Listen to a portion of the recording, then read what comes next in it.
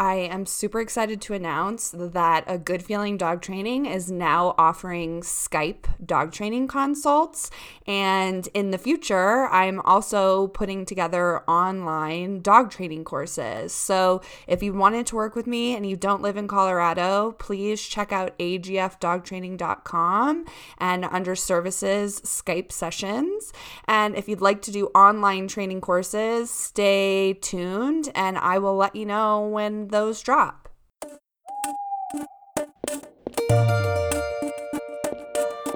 Welcome to Disorderly Dogs, the podcast for dog owners. If you find yourself in precarious predicaments with your dog, this podcast is for you. I'm Rachel Harris. I'm a certified professional dog trainer, and I hope to give you a fresh outlook on your dog's behavior and practical dog training advice.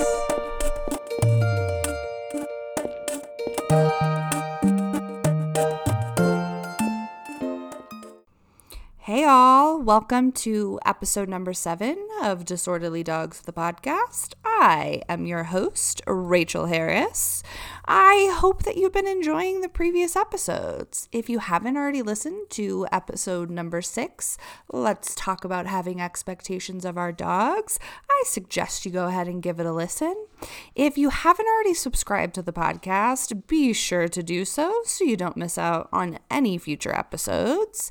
But today, I would like to talk about giving our dogs choices. I did an Instagram poll and everyone, 97% of you, wanted to hear about giving your dogs choices. So here I am. I'm on the mic and I am ready to talk about giving our dogs choices. So I want to talk about giving your dogs choices. And, you're probably already giving your dog a lot of choices as it is, right? And you may be doing it unintentionally. So I want to give you some ideas of how you can build in more choices into your dog's day-to-day and how you can intentionally be giving them choices if you've been doing it on accident. I want to talk about why. Why should we give our dogs choices? I think that all of us, people and dogs alike, want to have some sort of perceived control over our own life and our own existence. And I think that offers a lot of comfort. So I want to be in control of my environment, so I'm trying to give my dogs choices to be in control of their environment too. I think that we can empower our learners by giving them more choices. I think we can make situations easier and less stressful by giving our dogs choices. So there's lots of reasons to give our dogs choices. So let's talk about some examples of where and how you can give your dogs more choices. So the first example is pretty easy, and you're probably doing this anyways, toys. Right? Holding out 2 toys, whichever one your dog chooses, they get to have and you can interact with that toy. That's super easy. I have lots of clients who take their dog to the pet store and let them choose their own toy. I think that's brilliant, right? So toys is a really easy way to build in choices. I think that food is also another way to build in choices. I think we all just buy dog food and give it to the dog and expect them to like that. But something that I have done in the past that I really love is doing a taste test. So I pretty much just put like 5 or 6 different little morsels of food on like a big plate, and I look at which one did the dog eat first. I recognize that most dogs just love all food, right? But not all dogs do. And I think that dogs that really love food, they still have a preference, right? So the last time I did this with Tiva and Waylon, I put cheddar cheese on one corner, I put mozzarella cheese on the other corner, I had cooked chicken, breakfast sausage, and bacon, right? And I did this individually so I could be paying attention because they eat it really, really fast. So I put it down. Waylon ate bacon first. Tiva ate cheese first, right? So that was good information about if they could choose their treats, that would be the treat that they prefer. So I definitely took that information and I make sure that when I need high value treats for high distracting environments, I have bacon for Waylon and I have cheese for Tiva.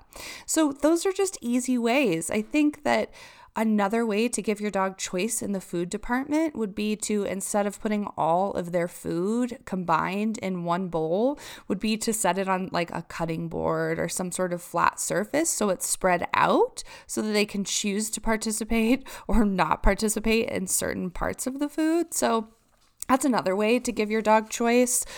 Toys, food, those are easy ways to give your dogs choices. A less easy way to give your dog choices is probably vet care and grooming. I think that we as humans want instant gratification and quick results. And I think because of that, we really rush dogs into stressful situations in the name of grooming and training.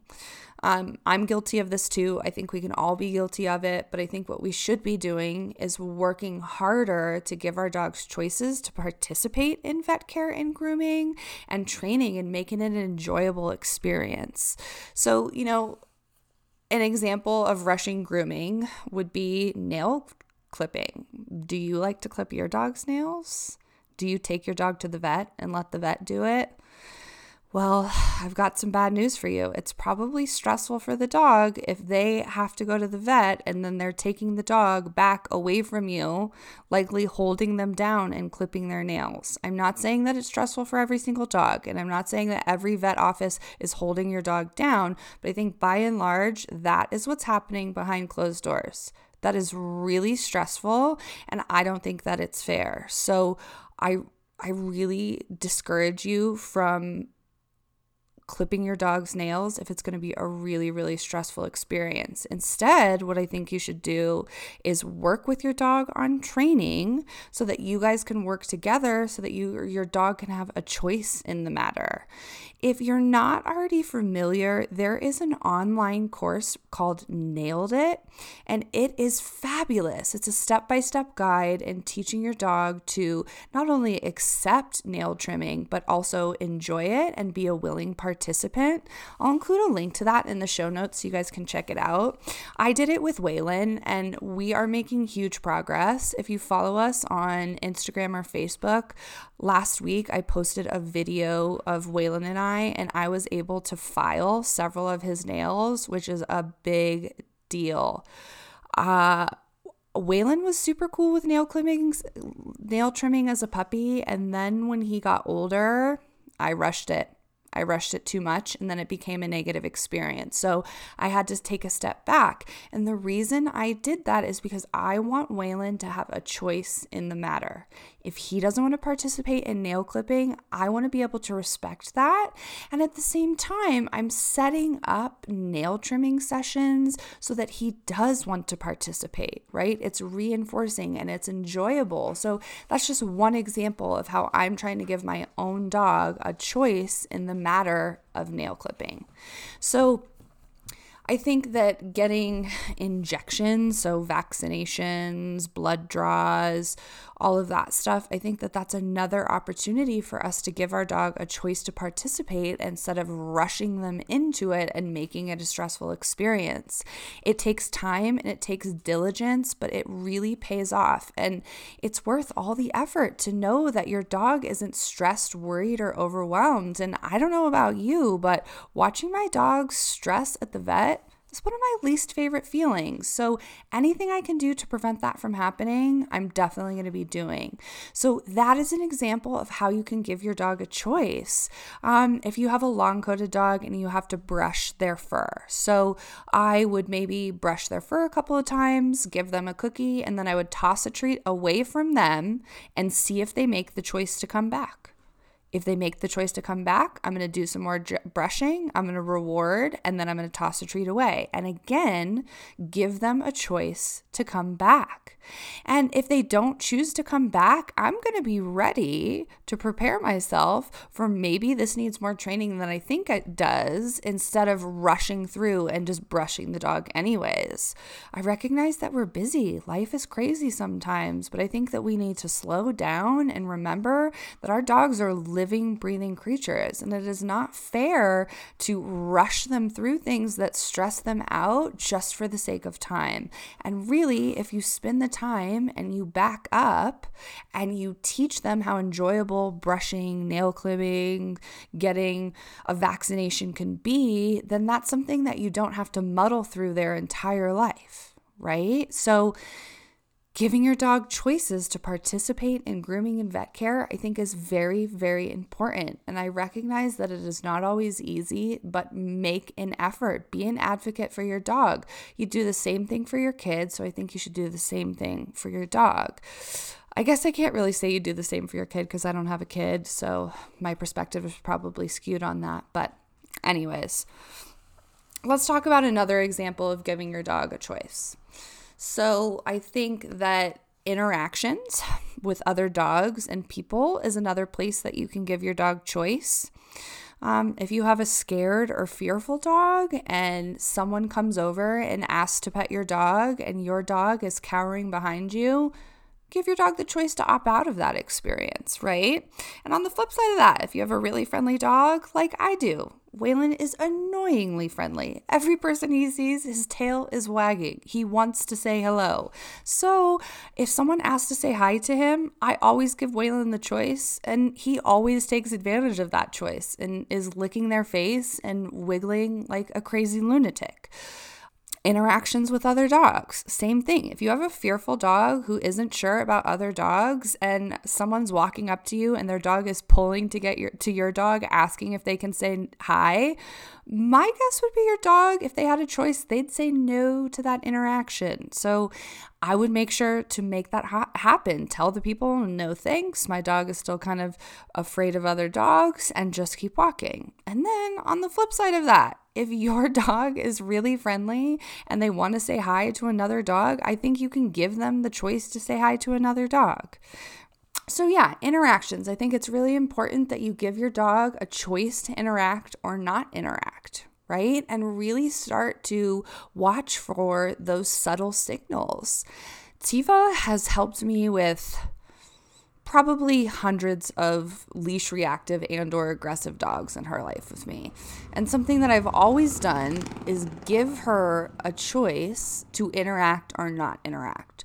So say we're standing next to the dog and the dogs are seemingly calm and Tiva looks at me. I say, okay, you can go and say hi. And if she goes and says hi, brilliant. And if she doesn't, I give her more space because she doesn't want to say hi. So pay attention to those things and do your best not to put your dog in situations that if they had a choice, they wouldn't be in, right? So I like to give my dogs lots of off-leash privileges, and that comes with a caveat, right? Because Waylon would make some really bad choices if the environment wasn't right, if he was off-leash. So to give you an example, Waylon likes to eat all kinds of gross stuff. And if I'm somewhere where I know there's going to be trash that could be potentially dangerous for him, I'm not letting him off leash because I know he's going to make the choice to eat the potentially toxic thing, right? So when I'm letting my dogs off leash, I'm doing my best to only do so in environments where I think that they are going to be able to make good choices that don't put them in danger or become a nuisance to other people. So if I am at a busy park and I don't think my dogs are going to listen when I call them, I am not giving them the option to be off leash because I know they are not going to make the right choice, right? So that's something you have to think about when letting your dogs off leash. I think an example of giving your dog a choice if they are on leash would be if they want to stop and sniff somewhere, let them sniff. They're choosing to sniff there. Stop and just wait. I don't know why there's this huge rush to make the dog walk at your side the whole time. That's terrible, right? You don't take your kids to the zoo and tell them they can't look at anything and they have to stay next to you the whole time, right? You let them participate and engage in their environment. Dogs, their nose, their sense of smell is their strongest sense. So if the dog chooses to sniff something, you should stop and let them sniff, right? On the flip side of that, if the dog is stopping and choosing to sniff something and then you think they may eat something that could be potentially toxic, like a brown blocky-headed dog that I know, then I wouldn't give them that choice. But outside of that, I'm going to give them the choice to stop and sniff if they want, right? So I really want to build in choices to everyday life. If you have not already read the new Control Unleashed book, it is incredible. Oh my gosh. Leslie has so many phenomenal examples of pattern games that you can build choice into the dog's life. I'm probably not doing it justice, but she has an example of letting her dog choose when to give her other dog a treat. It's awesome. It's so brilliant. And it's really not as labor intensive as you might think. So I will definitely include a link in the session notes to her new book. I highly recommend you buy it and read it. It was so good.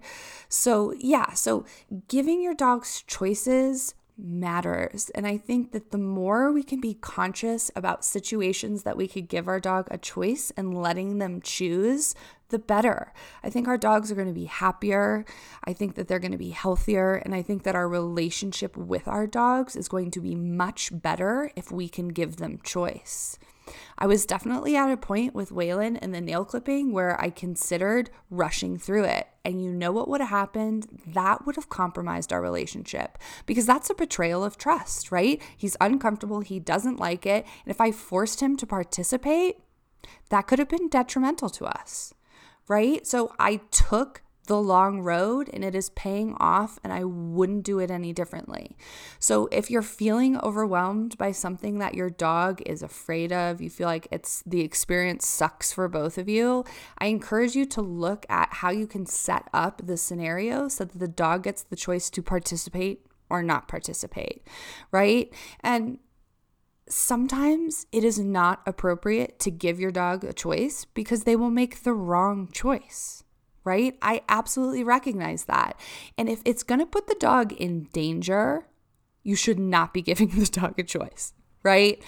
So force-free dog trainer is a label that I definitely go by, but there's some resistance from some trainers saying that, we're not actually force-free dog trainers. And that is true, right? There are certain situations where I'm probably forcing, quote unquote, my dog to do something they don't want to do. So for example, today I was out walking Waylon and there was a chicken bone on the ground and he really wanted to eat it. And I pulled him away from the chicken bone. So I forced him to come with me. And that is not force-free, but that is for the safety of the dog. And you best believe that when the leash was loose and he made the choice to come with me, he got a high-value reinforcement for it. So giving your dog's choice is so, so important, but it's not always appropriate. So you have to look at your individual dog. Some dogs are capable of making better choices. Tiva is really great at making choices to stay really close when she is off leash, right? Waylon is not as good about making those choices. So while I'm working on recall training, while I'm working on building value and staying near me, I am still using management to make sure that he makes the right choices, right? So maybe he's on leash, maybe he's on a long leash. I'm also going to start conditioning him to accept wearing a basket muzzle so that I can manage the situation and prevent him from eating things that could be potentially toxic. I don't know how I got a hound and an American Staffordshire Terrier, but by God I did. And this dog sniffs out all kinds of gross stuff. And, in some regards, I'm totally cool with dogs eating gross stuff because they're dogs, but in other circumstances, like at the park behind our house where all the teenagers hang out and they leave their trash, the chances of there being something that he could eat that could be potentially toxic or lethal are high. So I either have to keep him on leash or I'm going to teach him to accept wearing the basket muzzle so that if he did get to something disgusting, he can't eat it. So Muzzle training, I'm a big fan of it. I love it. If you haven't already conditioned your dog to accept wearing a basket muzzle, it is a very useful, practical life skill. And arguably, you're the most responsible owner you could be if your dog is conditioned to wear a basket muzzle.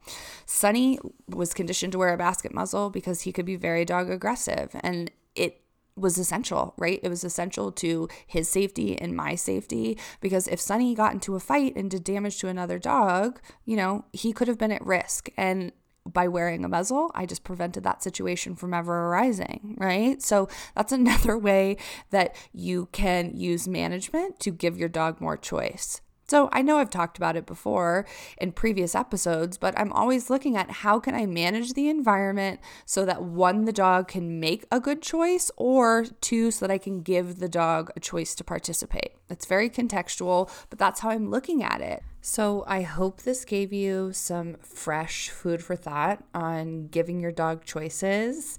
If you enjoyed today's episode, feel free to leave a review on iTunes or wherever you listen to podcasts. You can also tag me on Instagram or Facebook and let me know what you liked about the episode. If you're not already following us on Instagram at agoodfeeling_NCO, please do. I'm going to continue to do polls and kind of get feedback about what you guys want to hear about on the podcast. So if you have something you'd like to hear about, let me know. Thanks for tuning in to Disorderly Dogs, the podcast. I'm already looking forward to the next episode.